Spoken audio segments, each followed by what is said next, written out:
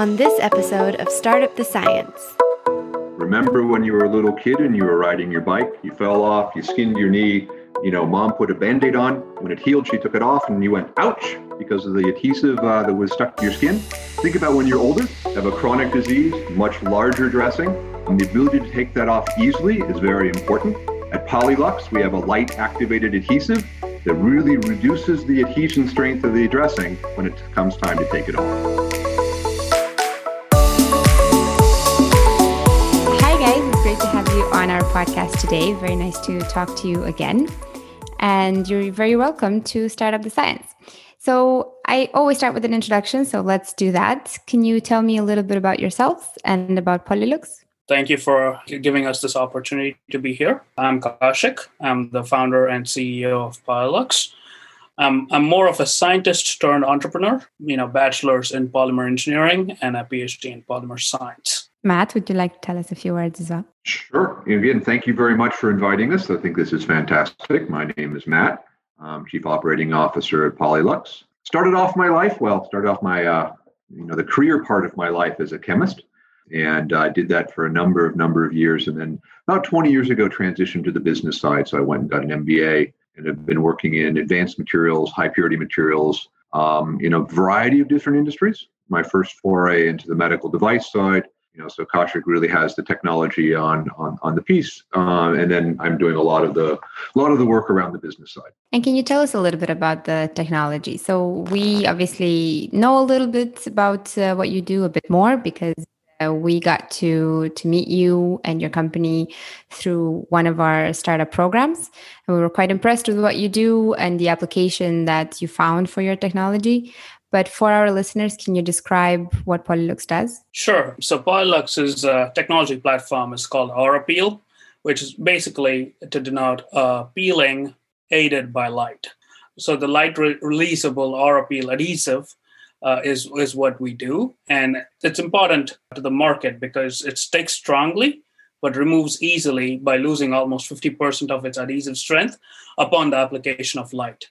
And in the medical field, this can prevent a lot of damage to skin and issues caused due to changing of dressings, which is fairly commonly done, and therefore saving a lot of costs on the workforce and also helping not cause issues with the patients. So you mentioned the technology there, and then you also mentioned the application. If we go a little bit more, let's talk about each of them. If we go a bit more into the application side, what is the problem that AuraPeel, your product, solves? Yeah, so it might be really shocking to hear, but about 7% of all patients of all age groups in all healthcare settings in the hospital system have skin tears when they have dressing changes. This is a fairly common thing, which has not been really talked about much, but it's slowly coming onto the forefront.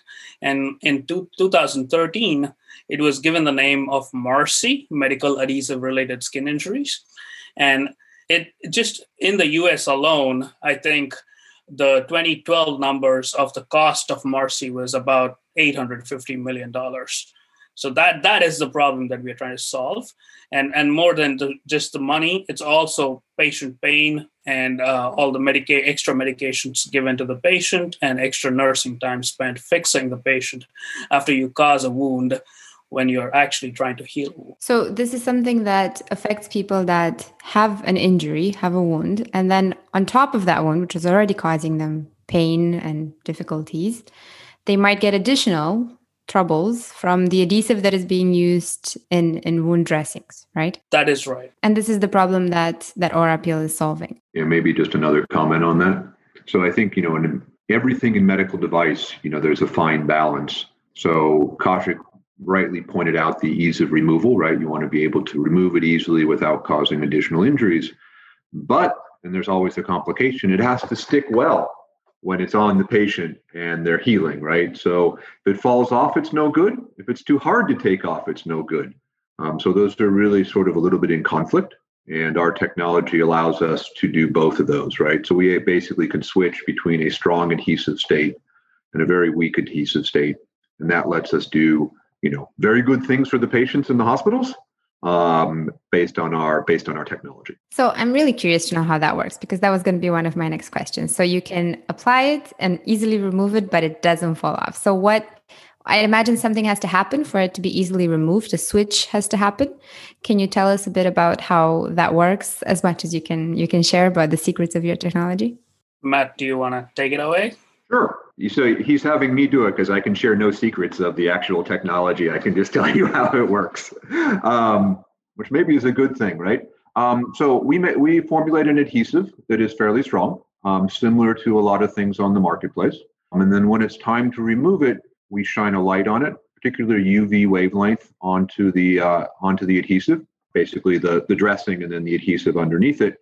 And that causes a change in the adhesive, which allows it to be much more easily removed. So, we do it on demand. So it sticks very well until that point. And then it's a fairly short process to change it based on the application of light. So that's how we're able to do it. And then there's lots of magic in the formulation to be able to have that actually work on a molecular level. Okay, so we won't go into the magic because that's the secret part, I imagine. But what I'm curious now to know is, how did you come from the technology to this application? Or was it the other way around? Were you aware that this is a problem in healthcare and you thought, oh, maybe this technology could solve it? Or was it really the other way around? You had the technology first and this was a very obvious application for it. So there's a funny story here. The Danish company called Coloplast, which makes ostomy and wound care devices, a lot of adhesive products on their portfolio, they were looking for a better adhesive that sticks well, but removes easily without causing skin tears. And they had come to the University of Akron looking for solutions. This was a conversation amongst the professors, and then my professor brought it to me, and it was just a conversation that we had.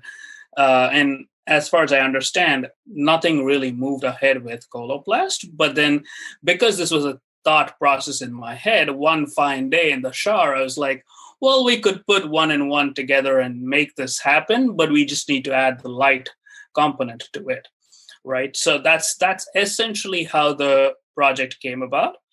But then we did not start the project from the technology stack side of things. We went and questioned if this is really something that people would pay for. So we spent almost 2 years and 200 in-person interviews with different people of the medical field, trying to understand if they actually have this problem and in what specific area do they see the problem the most, and also understand if they would pay for it and how much they would pay for it, and like what are the market forces, how much is the market willing to bear, and is it really valuable enough that we should be putting our time to work on the technology. After that, only then did we really start doing the technology side of things. And so I assumed you found out a lot of interesting things from those 200 conversations, or more than 200 conversations, and you decided to go and develop the technology further and launch it. What were some of the more interesting findings, or maybe more unexpected findings from those talks? Anything you didn't know before having them? Well, I didn't know that nurses actually, add pain medication to patients before they try to change dressings, and they consider it normal behavior.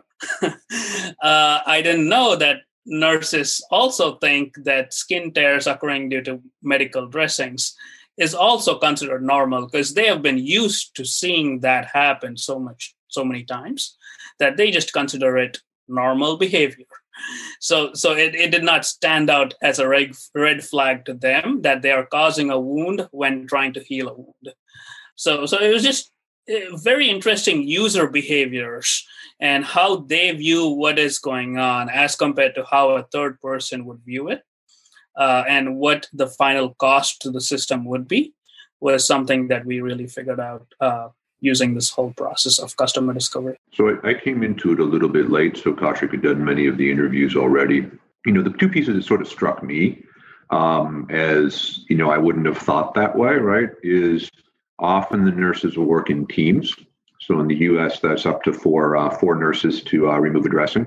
That's a lot of nurse time, right? So that gives us a lot of value to begin to pull away from. But just that much of a team, coordinated and also coordinated across, a large number of different hospitals was a finding that, at least intuitively, I thought was different from what I was thinking.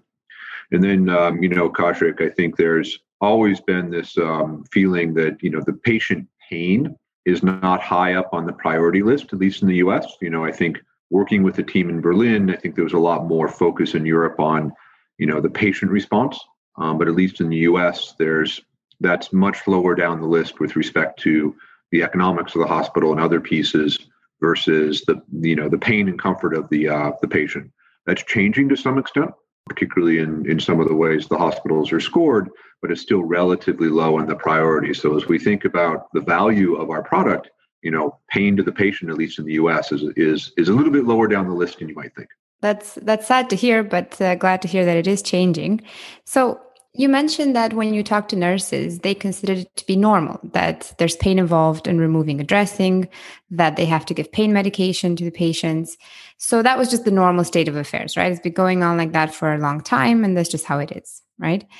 We see that in a lot of industries when it comes to applications in material science. This is just how we do things, and why change it? So how do you get that entire behavior to change by bringing a new product to market, and who pays for it? Ultimately, is it the patient that will pay to say, I want a more comfortable or less traumatizing experience? Is it the hospital? Who pays for this if it's not high on the priority list for hospitals, or not yet anyway? So it's higher on the priority list for the hospital because of the time savings for the nurses, right? So that's an incredible piece there. There are also some hard cost differences, right? So it's a premium product, but it's priced at a point where it's lower than some of the other premium products out there, and it works better. So there's a hard cost piece, and there's also a time savings piece. And then from just the just the response, you talked about things are always a certain way, and we don't really realize there's a better way to do something. But if you walk in the door and say, "Here's a better way to do something," lots of light bulbs go on, right? They say, "Oh, I don't have to do it that way anymore." And I want that because, in the back of their mind, they say, I'm hurting the patient. It's taking a long time. Not only am I hurting the patient, I'm going to have to see this patient again in 3 or 4 days and do this again. And, and then if it's a more chronic case, they're going to do that over a period of weeks. So there's a, very human response to it. I think like any other time where you bring a solution to something where somebody didn't realize it was a problem, the response, the sort of almost instantaneous absorption of, here, this is better is really fantastic. You see people's eyes light up, right? And they're like, give it to me now. You're not leaving until I get this. Unfortunately, we're not quite at that point yet, but that's the two drivers that are really there. That's where you want to get. And yeah, definitely. I think that's what you want to hear. And that's what a lot of innovators, a lot of founders with really new ideas, this is the response they get, right? Maybe the need is there, but people are not aware that they have this need until you put the product in front of them and say it could be done in a better way. So one of the other things that is exciting to us when we talk to startups in materials, new materials, better materials, is that there usually is more than just one application for their technology. You're focusing on this very particular and very important one at the moment. Are there other ways in which your technology could be used in medical care or outside of it? One of the reasons why we focus on medical is because clearly there's a market pull. And we've done the studies. We know how strongly the market really wants this. So for that reason, inside our company, that is our primary focus.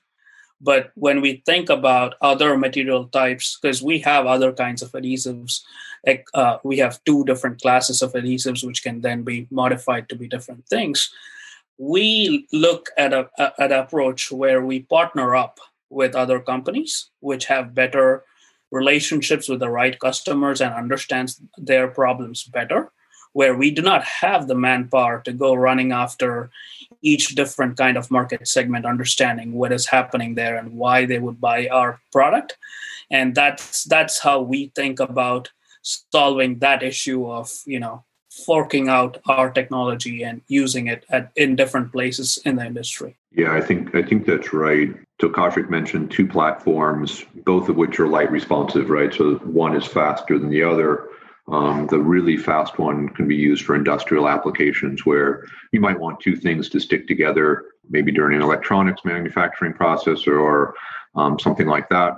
And then you want them to come apart or be more easily taken apart later in the process. So we are working on those with some folks who maybe have better traction in those markets. And then the other piece, and I think Kaushik might be able to talk on this a little bit more, even within the medical field, it's highly specialized.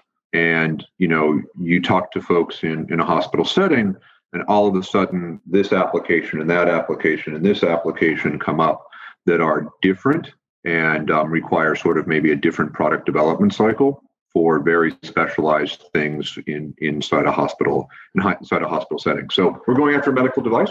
We're going after a negative pressure wound therapy market space.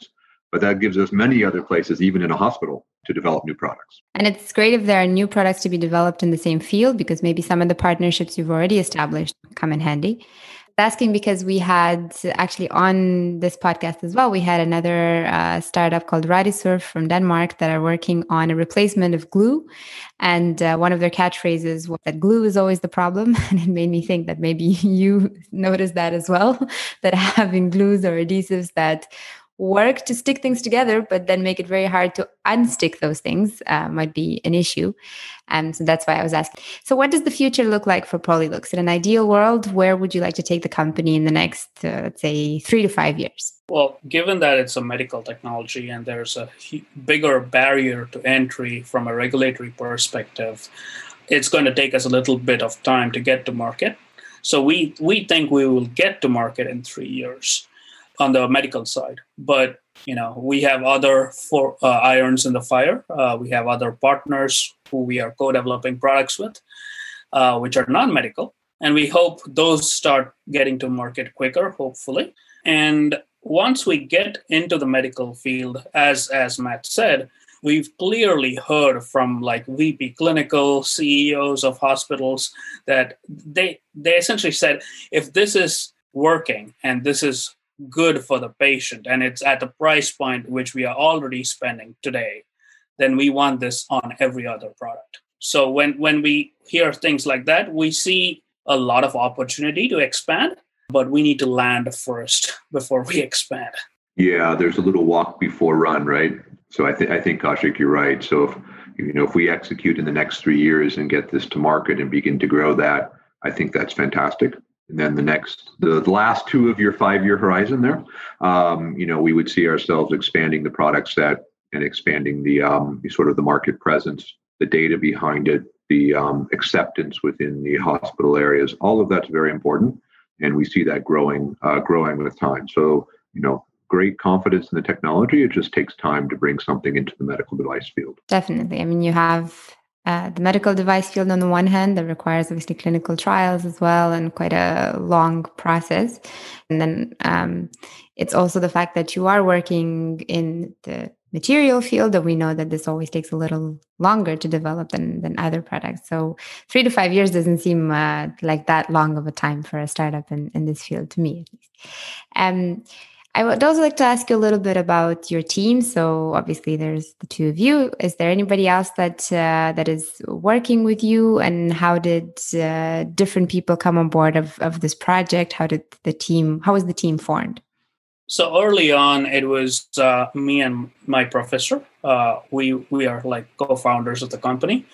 And then we had a business development person at that time who is still a part of the company, but is not on an active role. The way we look at it is at different stages of the company, you essentially need a different set of people to execute because not everyone has the experience to do every single thing that the company needs at every stage. A year and a half back, we brought Matt in. Matt comes from a lot of experience with material science startups, getting the right people in at the right time and then growing with them and understanding where you're moving and who else could you align with is the key to building a team. No pressure. I appreciate that. No, I think Kaushik's right there. The team had some different members over the first few years. I've been there the last year and a half. We've brought in a couple folks or leveraged a little bit more, a couple folks on as we put together sort of the building blocks of the organization, which is great. There's more reach out to strategics at this point to understand how we're going to move forward. So that takes some of my bandwidth.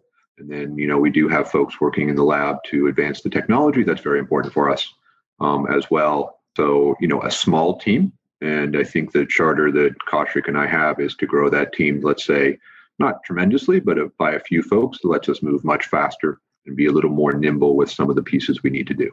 And what does Polylux need the most at the moment? If you were to make, let's say, 3 wishes, what would the things be? Would it be investment, partners, more people on the team, all of those things? I think you did a wonderful job answering the question.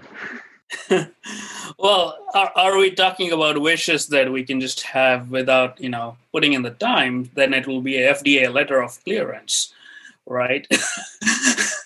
So it's a lot of things, but we feel there's, as Matt said, there's a couple of people more to add to the team to move on the medical side.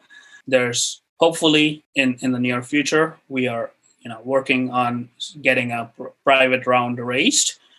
Those would be the two main things. Yeah, and I think the partnership side is also important. We have the technology, we have a lot of experience, but obviously there's a lot more experience to leverage in the world. So finding the right partners that help us do that, either in the medical device side, that's still very, very important, or in alternate markets where we'll probably provide, have the technology base, but maybe not the ability to commercialize, at least not today, right? So we're looking at all those avenues. So I think you did a wonderful job answering the question. Thank you. Well, maybe if you're hiring, I can join the team at some point. We'll get it done in a flash, no problem. Sounds good. I always try to make sure I have other options, in case the podcast doesn't work out or anything happens. Great. Thank you for answering that. Disregard my silly comments.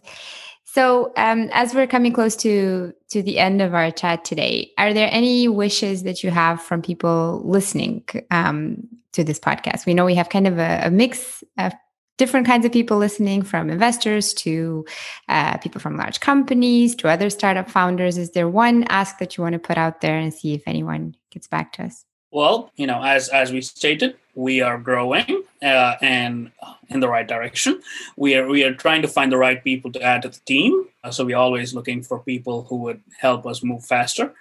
If we got anybody interested in the idea of creating painless medical dressings, then please reach out to us. And if you think there's any synergy, we would be interested. Be it medical, non-medical, any form of partnerships would be welcome. And from an investor standpoint, we would be raising soon. So if there is interest, then please reach out and we will make sure that we keep you in touch and let everyone know what is going on. So I think, often even on the investment side, these are very personal decisions, right? And there's a little bit of investment into the technology that always helps, right? So certainly if there's somebody listening who says, I wish I had that when I was in the hospital, or my parents or my children or whomever, right? Someone in your circle, and it really hits a nerve with you. I think we'd love to talk. I think those are the relationships where someone really, sort of personalizes the value, and those are great relationships to have. We've started some of those, but I think that would be a fantastic place to take this discussion. Thank you. Well, I hope someone does hear us. And since you mentioned so many people have been confronted directly or indirectly with this problem in the past and maybe are confronted with it now, I'm sure we've raised some interest. So thank you both very much for being with us today. We'll definitely continue helping you from the Enam side as much as we can. And we'll talk soon. Thank you. Thank you very much. Thanks for listening to Startup the Science. If you'd like to learn more about our podcast, head to www.enam.berlin/startupthescience. You can also follow us on YouTube, LinkedIn, Twitter, and Instagram. If you'd like to leave us a message or ask us or our guests any questions, send us a DM or leave us a message on our website. We would love to hear from you. Stay tuned for our next episode. Coming soon.